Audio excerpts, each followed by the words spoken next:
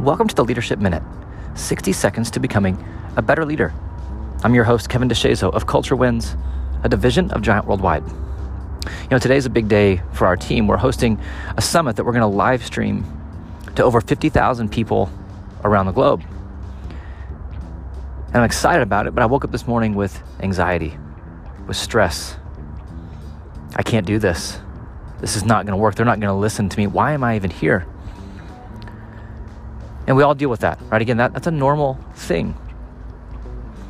But one of the things I talk about when working with leaders and teams is to know who you are and to have an identity statement that reminds you of who you are in the midst of the stress, of the anxiety, of the lies. And I can't teach that without practicing it. So that's what I did. I got up my phone and looked at my identity statement. I reminded myself of who I am, of what I'm about. I called myself up. I refused to believe the lies. I refused to partner with the enemy to take myself out today.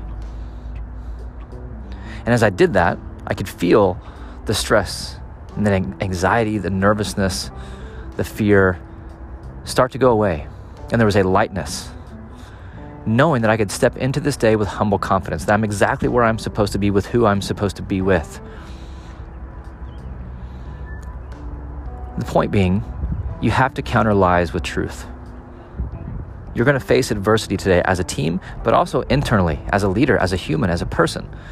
And you have to counter that adversity with truth if you want to beat it. Call yourself up. Remind yourself of who you are, that you have what it takes, that you're exactly where you're supposed to be in this moment. And that because of that, you can get through it. Lead yourself well today.